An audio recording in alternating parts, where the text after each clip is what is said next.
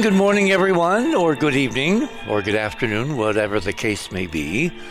Welcome to another live edition of The Other Side of Midnight. That magical time between dusk and dawn when we consider the unconsiderable here.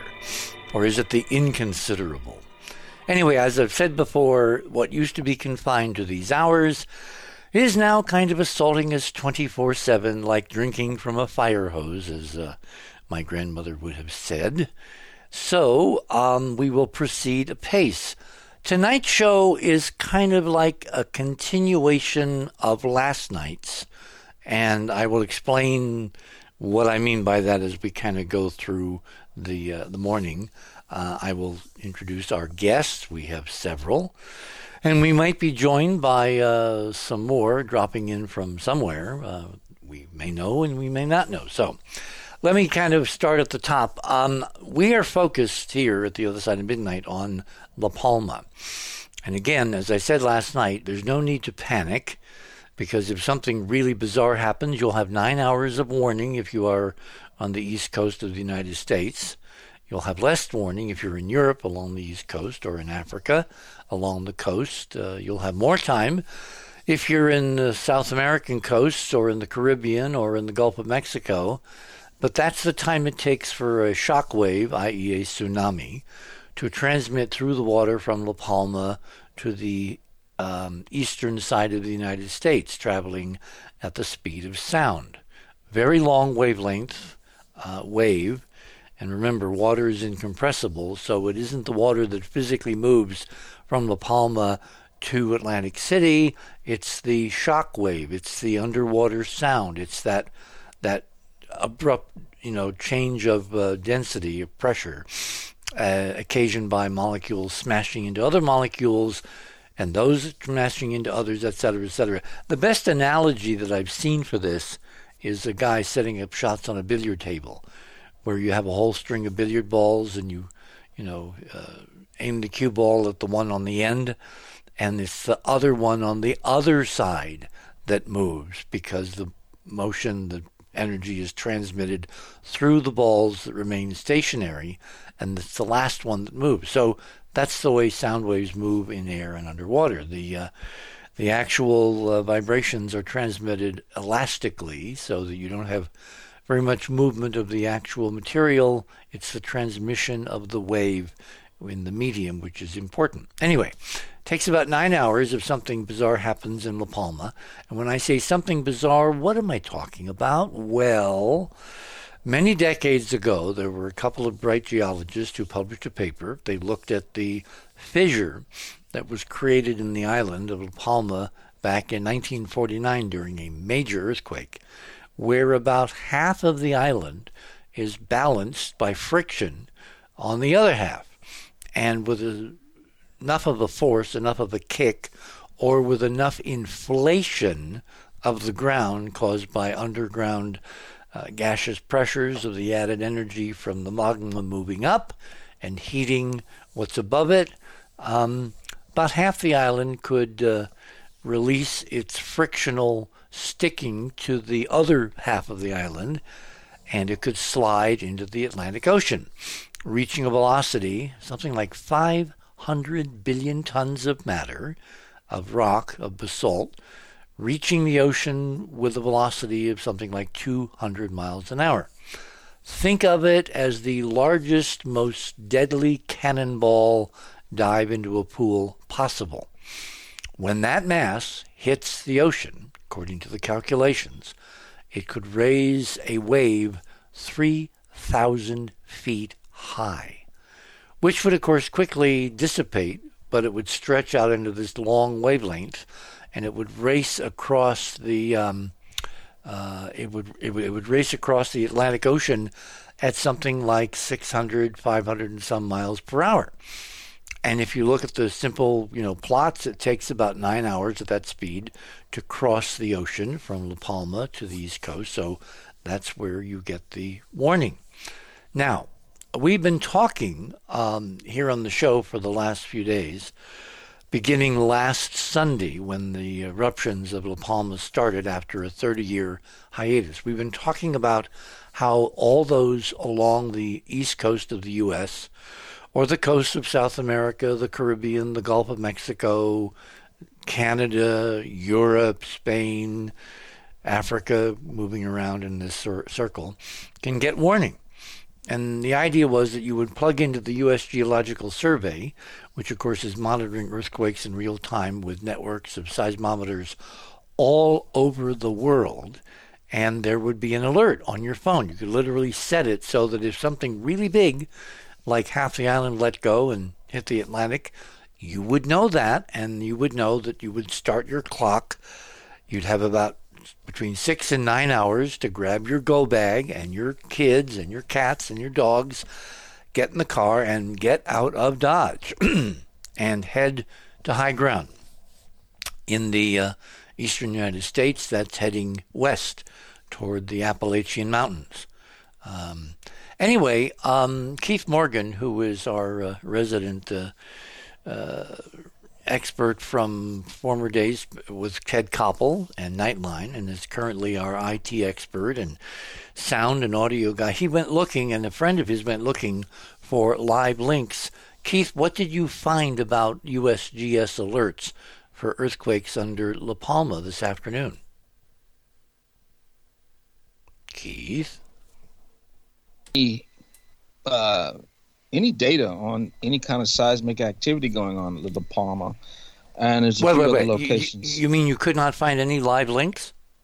Oh, I found there's video links. I think there's only one right now because the other one kind of disappeared. But in terms of seismic data, where you would normally find it on the USGS, there's nothing. And there's a couple other places that usually have seismic data, and they're showing nothing right now. So I'm trying to find locations that may have that seismic data available. That is very strange.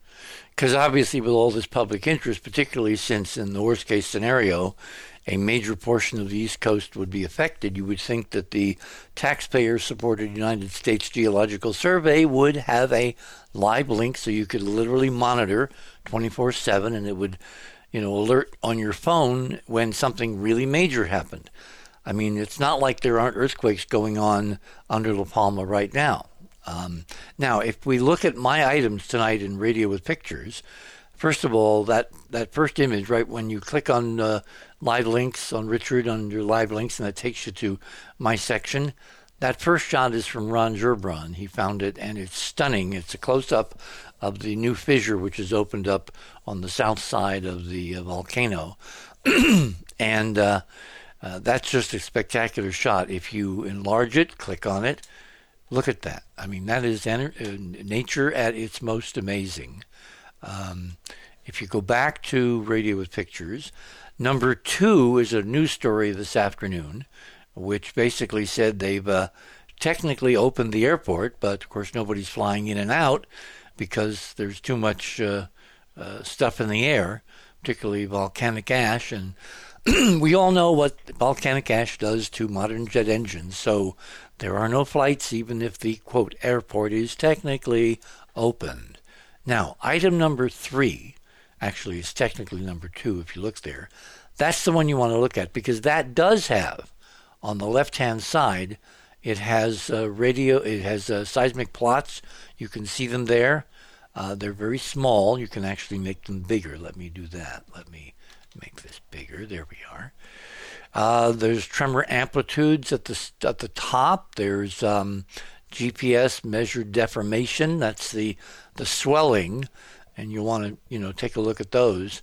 And then down below, you can see from the Institute of Geográfico Nacional, which I guess is the Spanish equivalent of the USGS, there is a set of graphs there showing the seismic disturbances. Believe me, if the island lets go, it's going to be an extraordinary event, and it will ring every alarm. So it's not like you're going to miss it, provided someone is transmitting it. So that's the kind of curious thing. Why aren't they transmitting real-time seismic data from La Palma? I'm not going to speculate because this is too important, but, factor that into your calculations when you're making plans for what to do in case something very dramatic and untoward happens vis-a-vis the underground activity. Moving on. If a volcano, which could indeed send something very major our way, is not enough, look at item number 3. There's a hurricane in the Atlantic named Sam. I'm not sure whether it's, like named after Samantha Carter in SG-1, but it's named Sam. It's now a Cat 4. It's heading west. You can see the cone of uncertainty there. It's in the South Atlantic. It's moving northwest. Some models are saying it could turn out to sea, meaning it would just kind of wind up along the East Coast. Bermuda might be having a problem, but it would safely not contact the U.S. mainland. Other models have it moving farther west, in which case we might have some problems with Florida and or the South Atlantic coast. Again, keep an eye on that one if you're living along the East Coast. None of these things now can be taken for granted. Item number 4, this was something that I mentioned, I think, at the top of the show last night. Before we got on the air, I learned last night that there had been a major train derailment, an Amtrak derailment in the wilds of Montana. The train, which was headed from Chicago to the state of Washington, called the Empire Builder, came off the tracks, and no one is sure. The NTSB is investigating. They may not have definitive information for the next several months because these guys are very thorough, but it looks like at this point it might have been a switch problem. There's some indication of that. Unfortunately, at this time, 3 people died of 141 passengers and 16 crew members on board, and I think some others are in serious condition. You might want to, if you're interested, check out that video and then look for further live links. I mean, seeing those cars tilted and lying on their side is just appalling. And we haven't had major train derailments in the United States for decades because there's now a national system of electronic not only feedback but also active engineers take little hand cars with ultrasonic detectors and magnetic detectors, and they roll down the rail, and they can tell if there's a problem with the steel and if there's a problem with switches and all that kind of thing. And so they do this on a routine basis. So it's going to be important to find out what went wrong here and why 3 people have died as a result. Part of it may be that Amtrak uses lines that other corporations like the Southern Pacific, etc., use, and those carry a lot of freight, and so there's tremendous wear and tear on the infrastructure. Remember that term, infrastructure? I mean, we are so overdue for a national investment of major funding into infrastructure, and I'm going to insert a political statement here. For all those people, senators and congressmen, who are saying, "Oh, we can't afford $3.5 trillion. Oh, my God, it'll kill us. It'll bank." Give me a break.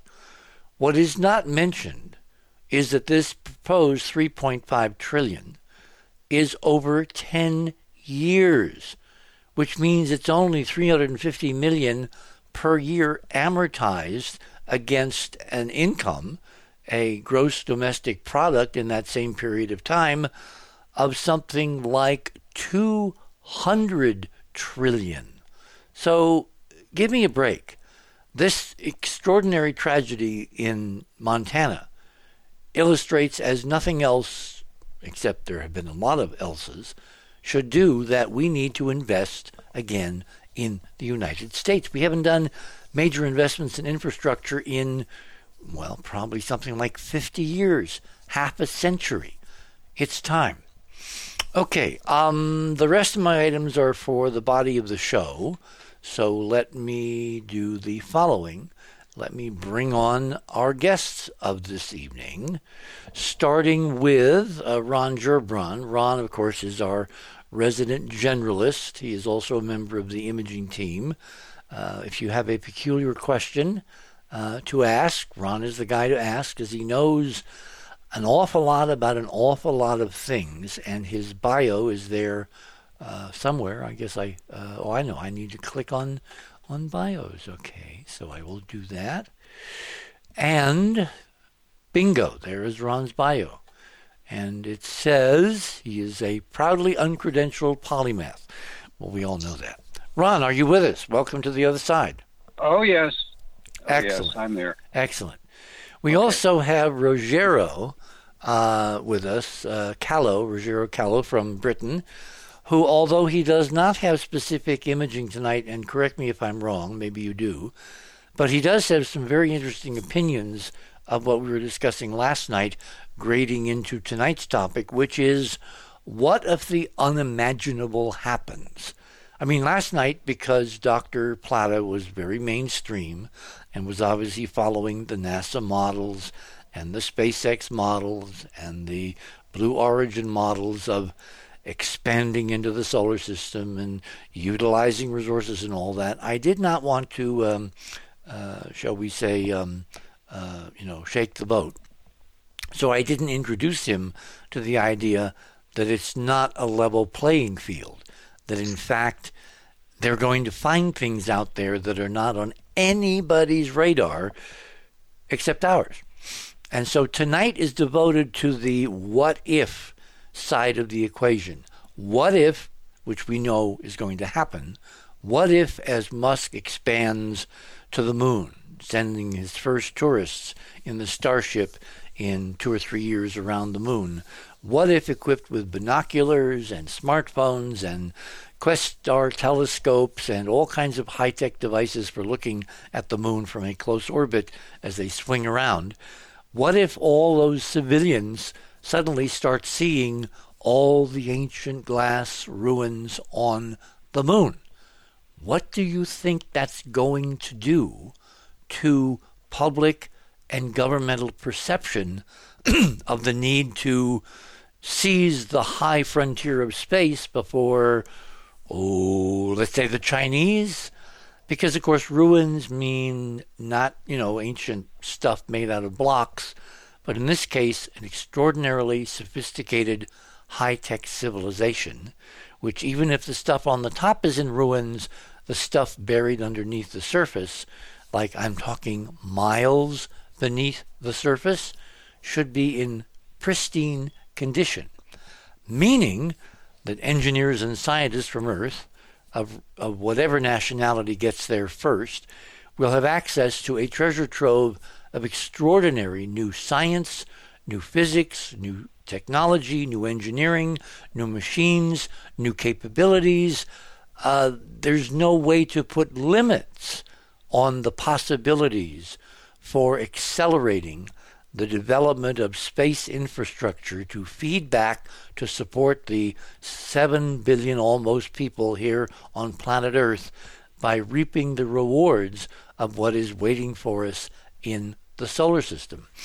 And looking back when my friend Kraft Derricky, who wrote those 2 extraordinary books, The Extraterrestrial Imperative, meaning it's our mission, our kind of manifest destiny to go out there and utilize what's out there.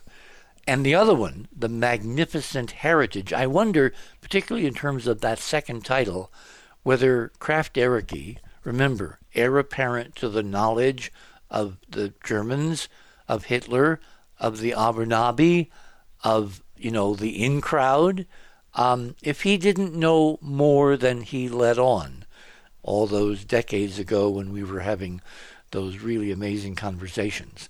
Because to title a book The Magnificent Heritage, A, it's got to be really cool, magnificent, and B, it's got to be bequeathed to us. Well, all this material, all this science, all this engineering that will be found amid those ruins on the moon, on Mars, and God help us, all over the rest of the solar system.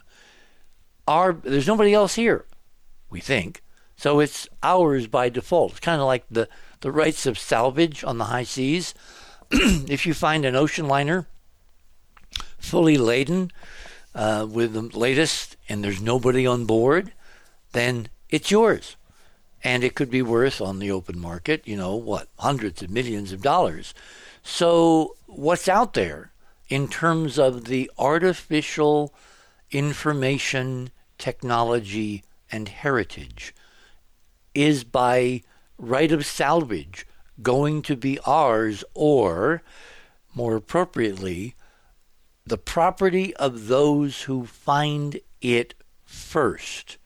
And that brings up, of course, the Chinese, the Russians, the Indians. We are a planet which is fractured. We have something on this world called nation states.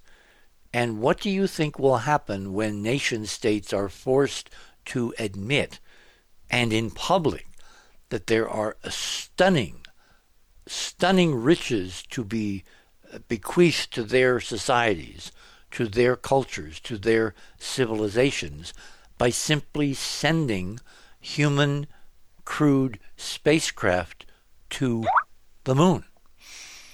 Anyway, Ruggiero, welcome to the other side of midnight. I'm sure you have many interesting ideas about this. Morning, Richard. Thank you. I do, actually, and that was, I think, the whole moon issue was the reason why I got into this space stuff in the first place. When I started listening to your shows way back. And it also ties into that ancient Egypt issue, which I think probably is for another show to discuss. But I do have some items, actually, which I forwarded on to Kinvia. Yeah, and hang on. Kinvia is still working on them, so let me move on. They are up. They're up. Well, but I don't want to bring... I don't want you to talk about details yet, because I want to introduce John. So just be patient. Okay? We have Jonathan Womack with us tonight. That was kind of like a wild card. John really loved last night's show, and I said, well, you want to be part of tonight's show? Because, all of our guests have very strong opinions, and they come from different backgrounds and different perspectives. John, of course, is heavily involved in the idea of reincarnation, and that's obviously something that I'm intrigued with for several different reasons. He is a major author. He writes like hell. I mean, he really knows how to write. He is an author, first class. One of our colleagues got a copy of his latest book and was enthralled. Anyway, he's also a licensed electronics technician. He's worked with IT for many, many years, providing tech services in the Boston area and Cambridge to corporations and all those august higher educational facilities there. And today he is the executive producer at Mindworld Entertainment of a new TV series, The OBE Show, Metaphysics and More, which is airing on Amazon Prime. John, welcome back to the other side of midnight. Thank you for having me, Richard. Well, as my grandmother used to say, you're welcome for being had. Anyway, all three of you, let me start out in reverse order. We're going to get to specifics because Ron has got some really amazingly cool stuff. But let me start with the guys who were not part of last night's show and ask you, basically, big picture, what do you think of this entire concept? What do you think of the addition of E.T. ruins to the conversation of last night? And where do you think and at what rate are we going with all of this? Who wants to start? Oh, they're all so shy. I'll jump in, Richard. And I know they're not shy. Okay. Go ahead, John. Well, it's great to see that in our current lifetime, it's been a struggle to get to the point we are at. I mean, I remember like it was yesterday when you were on CNN pointing out the face on Mars. Oh, my God. Do you realize that one appearance completely kiboshed my ever after appearances on? They were so mad. They were so angry. They were furious that I did that. Because what I did, for those that didn't see it, is, I was in New Jersey, so I could go across to the CNN bureau in New York, Southern Manhattan, which I did. And I had this very large portfolio that artists use to carry, a big leather case with handles, black leather, and you can put big pictures to protect them when you're carrying them around, which I'd had. And I had an enlargement of the high sun angle that Mark Carlotto had developed of the 1976 image, the second image, the high sun angle image of the face on Mars. And during the show, I literally simply took it out from the case next to my feet when I'm sitting there in the studio. I put it up on the little desk that I was sitting behind, and I started pointing out things. And oh my God, talk about putting the cat among the pigeons. Indeed. And you remember that? I do remember that. I think that was 1995, maybe 96. I think that's on my Morgan Curve YouTube channel. You mean the whole program? The section that they interviewed you on. Oh my God, I haven't seen that in decades. Have you got the one with Larry King? No, I don't have that one. Remember that night. Anyway, sorry, John, we're going down memory lane here. Very dangerous. Well, I'm just so happy to see that, I've talked about this rock tech a lot over the years. And, this is all going to come out. There's no stopping it now. With Elon and these folks getting involved, the elitists who want to keep us on this planet, keep us imprisoned here, they're screwed, because this is all going to happen. They're trying to end the U.S. literally before we get to Mars, because they don't want us there. And because they think they own Mars. They think they are from Mars. They think they're the only ones that deserve all this, because they are the inheritors by birth, by DNA, by bloodline, whatever you want to call it, of the cool stuff, and we don't count. And the funny thing is, the ironic thing is that these same folks they're not Martians. I think of you and me and Keith and all of us folks listening. We were on Mars back in the day, and that's why we're so fascinated and drawn to it. I don't know whether I buy that model. And we got 3 hours to argue about this. I'll tell you what, we're coming up or down, depending upon your definition, to a break here at the bottom of the hour. Why don't we pick this up on the other side? In the meantime, I thought this was kind of appropriate. This is a theme from one of my favorite TV shows, which certainly tonight applies to the land of enchantment, and what we're talking about, it is the Wild, Wild West. Will it be replicated upstairs on the wild high frontier? You're on the other side of midnight. My name is Richard C. Hoagland. We shall return.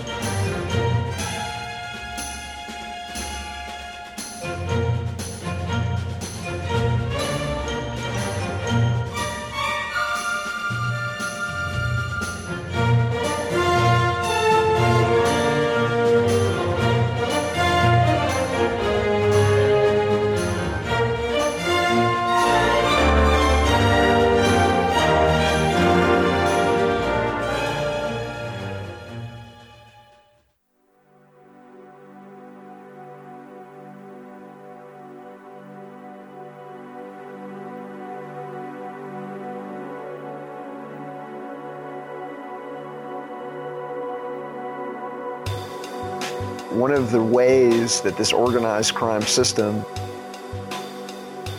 has been able to monopolize the media and has been able to control the government, to control perception on a wide scale,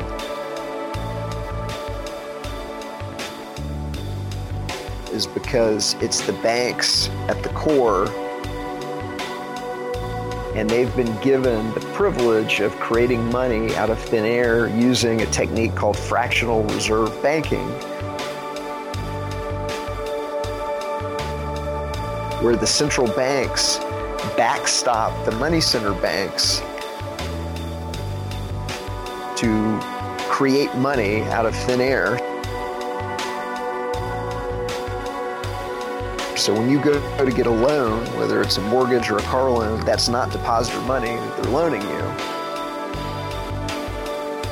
They just credit your account with some dollar credits, and you're off to the races. And then you spend the rest of your life paying interest on a mortgage that somebody created out of thin air. And that's the reason why the bank is the largest building in every city on the planet, because they're making outrageous profits by getting to loan money at interest that they created out of thin air.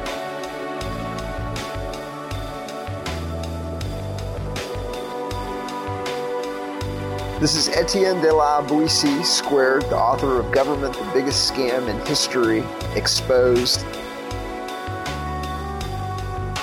And some of my favorite conversations are the ones that I have on the other side of the news with Timothy, Annetta, and Cynthia. Thank you for doing what you do and providing the service that you provide.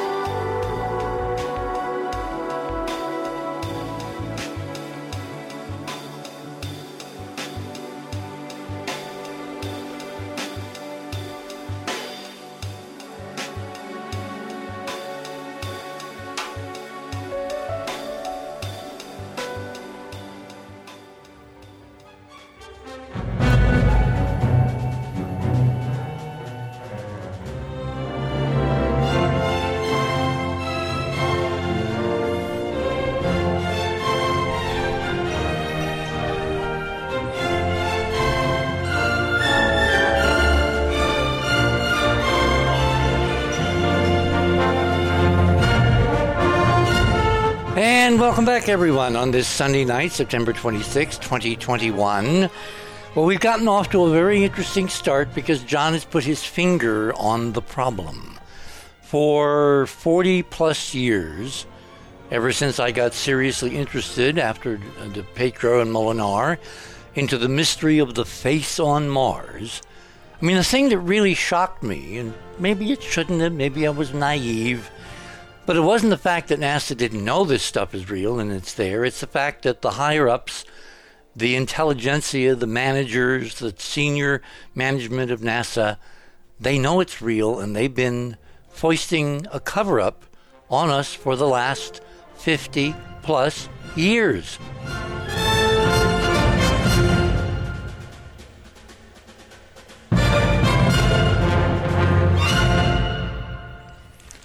So, Ruggiero, what are your thoughts on this rather controversial idea that we've been snookered for longer than some of us have been alive? Where do I start? Do you remember quite a while, well, many years ago, Richard, or I seem to remember, you were on perhaps Jeremy Paxman's show? Oh, good grief. Always bring that up. Yeah, what is tonight, this is your life or something? It's an important discussion because, you know, you open some doors that perhaps people don't really want to knock on. But, you know, your phrase that you always use is like science is nothing without investigation. Is that right? Or that's one of them. Yes. So fair enough. Some people would have said, oh, you know, what are these people looking at? You know, it's just light and shadow. But they didn't have Keith Lee in his gigapans back then, did they? So when you look at the work that Keith's done, that I've investigated some of, you can clearly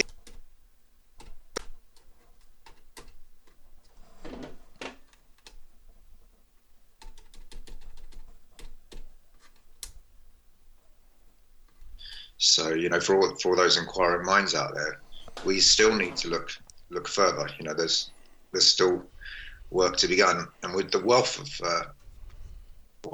overwhelming evidence that perhaps there's something else going on, that book needs to be reopened.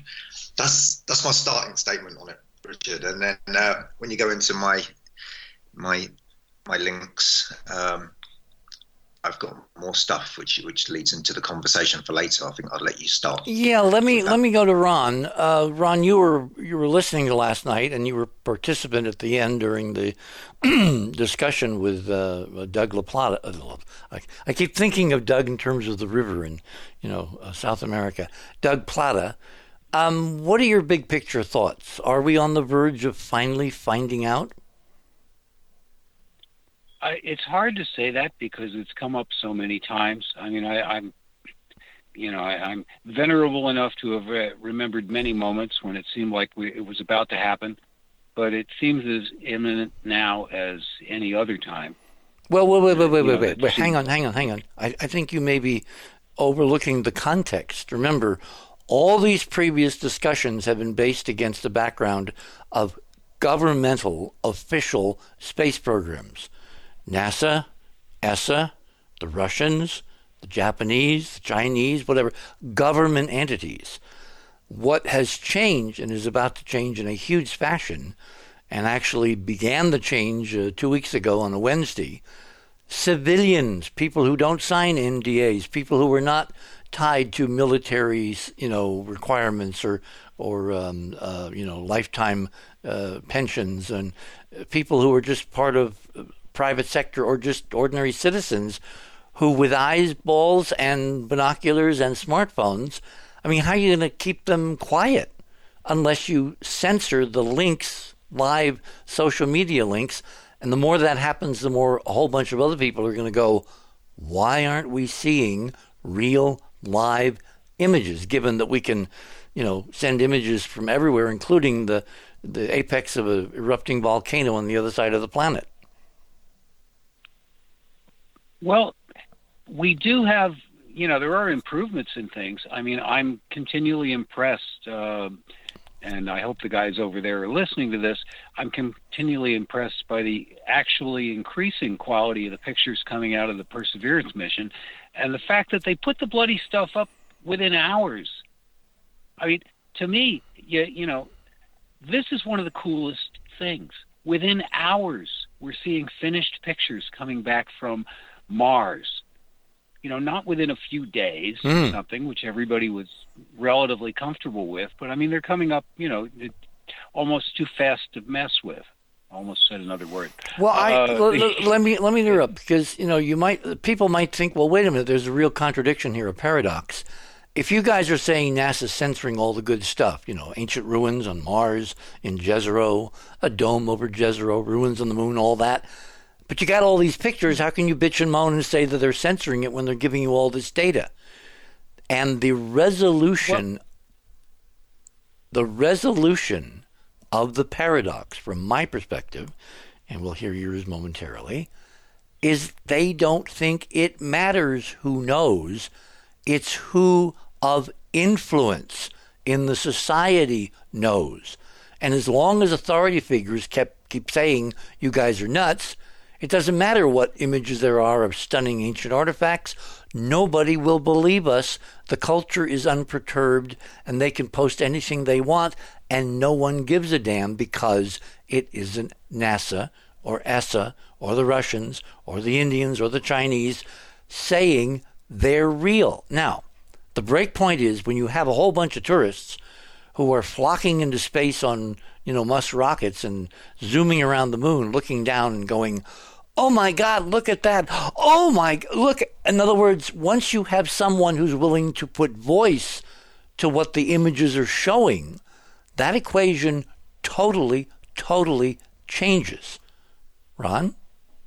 Well, I certainly don't disagree with that part, except does anyone out there have some solid indication that none of those people actually are handed an NDA to sign? I don't know that. Well, wouldn't you think they would say something? I mean, hell, we know that Trump had his staff signing NDAs, and it turns out they're not worth the paper they were printed on. Well, that's often the case. And I mean, people have made solid cases over the years that even the ones that are, were considered authorized and mainstream and within the government are of limited value if somebody would stand up to them. But it's that same thing. If the authorities say, okay, this means something, and you know what'll happen, we will send over the Rottweilers to eat your family if you if you mess with this. It's not that difficult to intimidate people, especially about something that isn't in itself life-threatening to them. You know what I mean? Of course you're not going to talk about this. I mean, what a wonderful opportunity you have. You can take pictures and you can take those. I mean, anybody that thinks that we're going to crack all the walls of secrecy from some Instagram postings by the members of one of those civilian crews, no, that's not going to do it. I disagree. I totally disagree. Because if it doesn't happen that way, what are they going to take a picture of? Ruins on the moon. They're going to go into an orbit like 60 miles up with modern cameras, CCDs. Oh, yeah. They will see things that the Hasselblads, film or television Vidicons could never imagine. And I can actually show you an example later on in the morning when we get to some of my images. I found something so amazing in my own archive that I didn't even know I had. Anyway, let's go back to John. John, what do you think? Are you an optimist or a pessimist that we're really on the knife edge, finally, of disclosure with a capital D? I'm in the middle, and I'm leaning toward. How is one in the middle of a binary question? Either there is release of information or there isn't. It's like being half pregnant. You can't be half pregnant. You can't half disclose this. Once anything is disclosed, all of it is disclosed. Well, I think to overcome the inertia of this cover-up that's been going on for decades, you have to reach a certain threshold. And wait. You mean like a critical mass of people? Well, I think Elon Musk is that critical mass. He has started this, and like I said before, there's no stopping it now. How are you going to stop him from going to Mars? He's going. Well, hang on. It's interesting you bring that up because someone is trying to stop him. It's called the FAA. Under federal regulations proceeding from the Nixon administration and the environmental acts of the 1970s, before he can launch the Super Heavy and Starship into even low Earth orbit, he has to go and file an extraordinarily complicated and detailed environmental impact statement. And a draft of that statement, which is submitted to the federal government per the law, was filed, I think, this weekend. I think it's online. And I had a link and I lost it. I was going to put it in my news items tonight. It turns out that a process which should have taken 2 or 3 months and was begun back in 2020 is now 14 or 15 months, and there's still no end in sight. And the negative people, the pessimists, are saying that given all the hoops that the government is forcing him to jump through, it could be until 2022, even if he gets permission for launch, the big super launch, until he can make that first launch. So they're trying to bureaucratically slow him down. I use the analogy of being bitten to death by ducks. So the bureaucracy, if it's being orchestrated, and of course the bureaucrats have no idea what they're forestalling. They're just given orders, slow this thing down, find every excuse, that kind of thing. They don't know why. The bureaucracy is like a huge ocean liner. I think it was President Obama who compared the United States to a huge ocean liner, and instantly I thought, Titanic?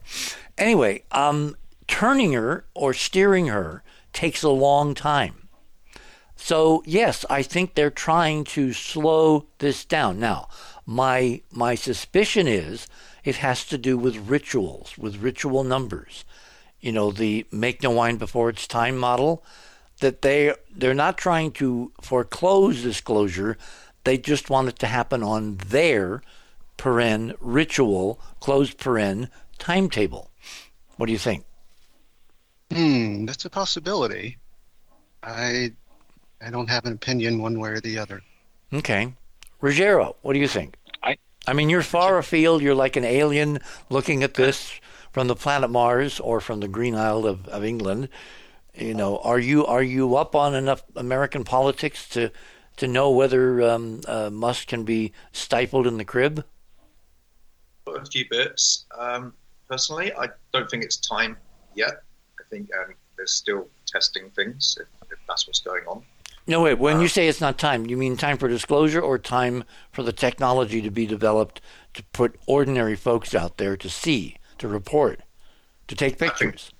I think the technology is probably getting there. I think with the disclosure, I don't think a lot of the planet's ready yet if there's stuff like that. However, I put something onto our thread that I saw, I think, like last week in The Guardian.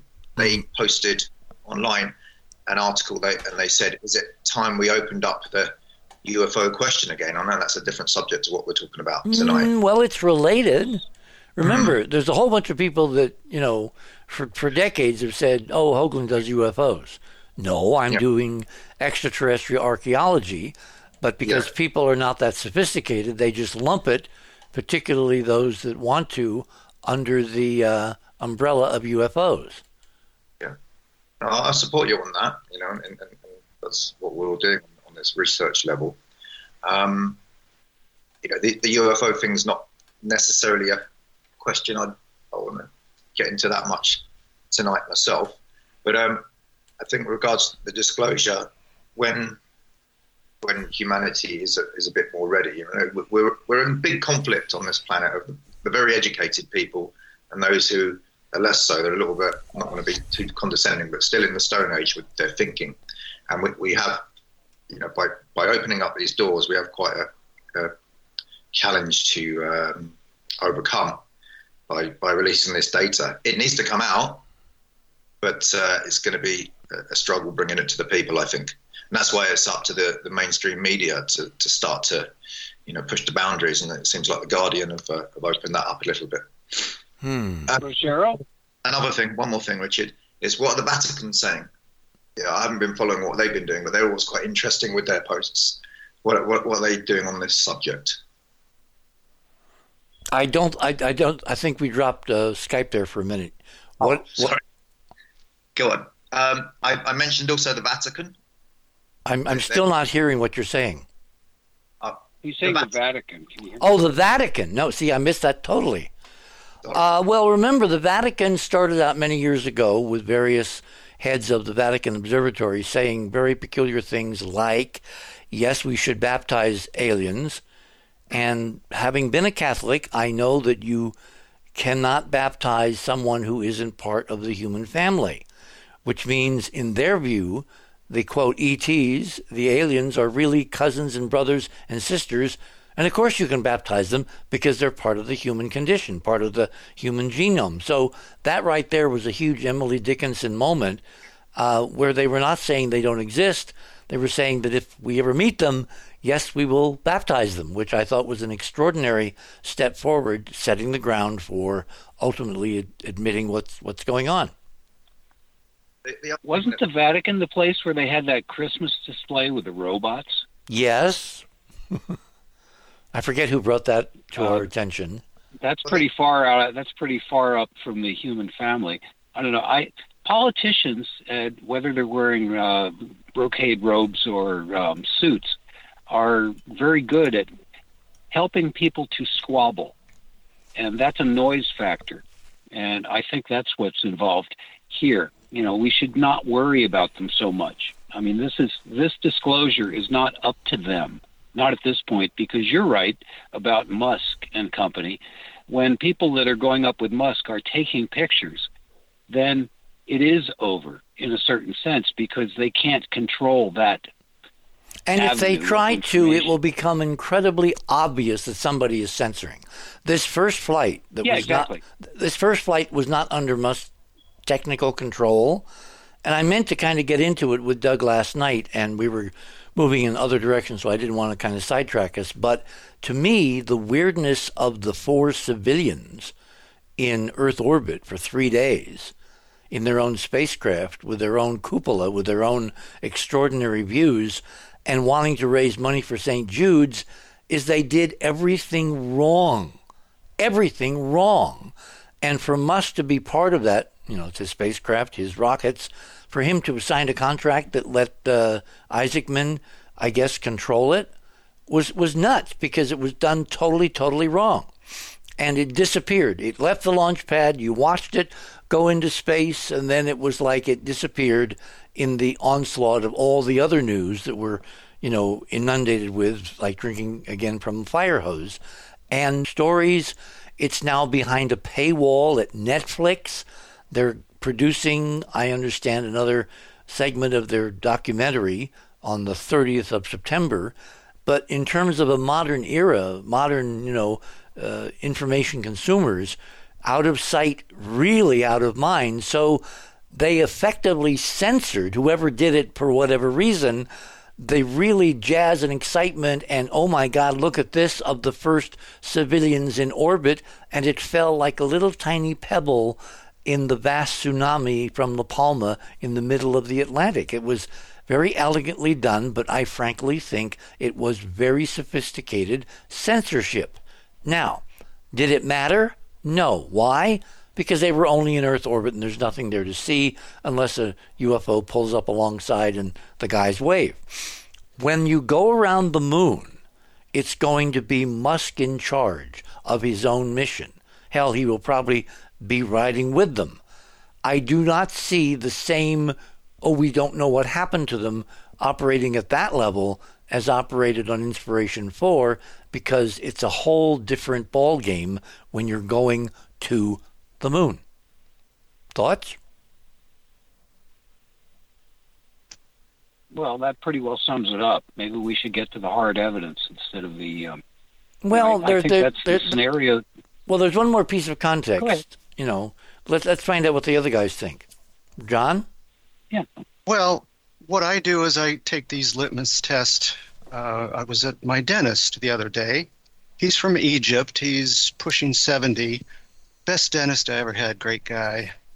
And I mentioned to him, I know him pretty well at this point, and I wait before I approach certain people. So I mentioned about Mars and that there's a civilization on there, and he just flat out said, "There's nothing on Mars. Come on." Now, wait a minute. This is a real Egyptian from Egypt? Yes. With those big pointy things in the desert right outside Cairo? That guy? That guy. And he thinks there's nothing on Mars. There's now, when you said on Mars. civilization, did you make it clear we're not talking current Los Angeles on Mars, we're talking ancient ruins like ancient pyramids in Egypt? I did. I mentioned ancient ruins on Mars. And he said there's nothing there. Why? Did he tell you why? No, just darn. You shake your head and they look at you funny. And well, you need poll data. You need to ask the next question. Okay, why don't you believe that this could be real? Well, I'm kind of waiting on that part. I have another next month. I have an appointment, so we'll see. But same thing. I was at. I wouldn't ask him or point out things to him while he's mucking around in your mouth. That's right. That could be dangerous. Yes. Yeah. But I would take the same test at Harvard at the Graduate School of Education. There's all these teachers there. Right. And I would say it might be about one example. I look up and I'm outside Appian Way, and I look up, a beautiful sunny day, and I say, look at those chemtrails. And, there's a tic-tac-toe in the sky. And this couple of students I'm talking to would look up and go, those are contrails. I'm like, oh, yeah, okay.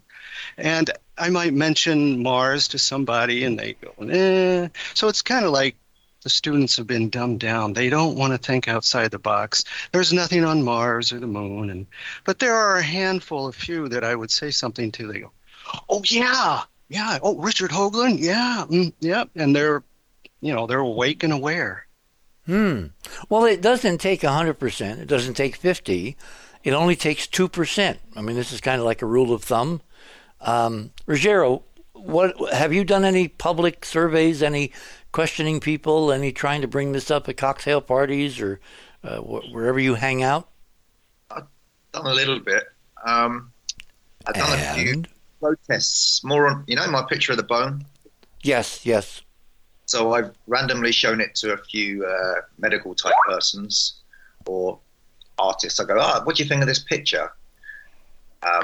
I've drawn, and they're like, oh, right, that's really nice bone, blah, blah, blah, blah, blah. And I just tried to get their opinion, and I've just held back. I haven't told them where it's actually from, because they would just never believe me. Let me get this straight. You show them the picture and your sketch first, but you don't tell them where it is, right? That's correct. And they say, oh, that's really nice. That's really cool. Good job, bloke. Yep. Nice sketch. Yeah. So I let other people. You just show them the sketch. What about sorry, Ruggiero, but what about the photographs? Done the comparison of both. They go, where is it? I'm like, I'm not telling you. and I just leave it there because it's not the context I feel I can do that. Wait, but you mean you don't tell them? But that's the missing piece of data. You need to see their reaction when you tell them, because I guarantee you it'll totally change. Totally. And how do I know that? Because John West, many years ago when he was working on the Sphinx, he took a picture of the Sphinx and he had it on a mounted board, and he had two pieces of cardboard that he could flip over the top, so all they could see was the banded strata. And he showed this one geologist at Peabody, very memorable story, and he said, what do you think caused that? And this geologist, eminent guy, I forget his name, says, oh, water, definitely water erosion. Then he flipped up the top so we could see it was the Sphinx, and he immediately threw him out of the office. He said, there can be no water erosion in Egypt. That's crazy, Get out. So it's all about context. It's back to the old cliche, that which you cannot imagine, you cannot see. These people cannot imagine, and then the question is why, and that's a really interesting conundrum. Ron, you had something you wanted to say. I was just thinking that the original nature of the Sphinx was the Romans that decided that it was a full-body Sphinx and started the first steps along that thing. Probably most of it was not visible most of the time. It was a part of a complex that was made of perishable materials. I'm just saying this because after a lot of research and thought, this is what it comes out to. But in my opinion, if you will, it was a complex that was meant to be seen from the river's side, and it was because it's an outcropping. You realize it's not constructed out of little pieces. Right. It's a carved. There's a yardang is a technical geological term for it. It's a yardang. I guess carved so. Yeah. So yardang. So all the sculpture is on the front, if you think of that as the side with the face, and so any speculation on the way the rest of it looks is something else. And I'm not sure that it was ever underwatered or just used to be heavy rains there, and you can see it in the pause. Ron, when you hear music, sorry, it's okay. Whoops. We're at the top of the hour. My guest this morning, Ron Gerbron, Ruggiero Kahlo, and Jonathan Womack. And Keith is with us, Keith Morgan, and also Cynthia is somewhere there in the background. And we may ask her to come on and talk about art on Mars, because there's a lot of art on Mars, starting with the infamous face. I mean, we are all poised, I do believe, on the edge of something extraordinary. And when we come back, and you guys will all remind me in case I forget, I'm going to tell you what Elon Musk's workaround to the FAA turns out to be, which tells me he's aware of the plan to slow him down, and he's got a workaround. You're on the other side of midnight. My name is Richard C. Hoagland. We're discussing the impact on the second age of space of the discovery that there are ruins as far as the eye can see all over the solar system. And the news will not come out in a press release or an academic paper, but probably on Twitter from the moon. We shall return.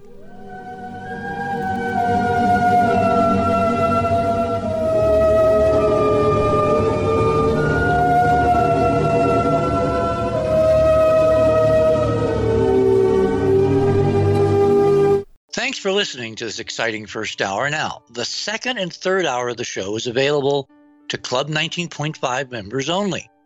Please support the show by subscribing to Club 19.5 and join our very interesting community. To do that, please visit the website, theothersideofmidnight.com, and click on the Join Club 19.5 link in the left-hand column. As a Club 19.5 member, you'll gain access to the rest of this show and all previous 350-plus shows that we have done. Now, recent Club 19.5 member archive recordings have the commercials removed, and the sound quality has been enhanced. You'll also receive a dedicated private podcast feed that contains these enhanced show recordings. And you'll be able to download the MP3 files directly from the archive if you prefer. As a Club 19.5 member, you'll also be the first to preview our new videos and reports. We'll be adding exclusive new features to Club 19.5 as we go forward, and boy, have we got some amazing things to tell you about in the coming weeks. So please support the show and don't miss all the exciting new things we have planned. I want to thank all our Club 19.5 members because without your guys' support, this show would not be on the air. Please help us continue growing the show by subscribing to Club 19.5 today. And when I say we really need you, we really need you. Over and out.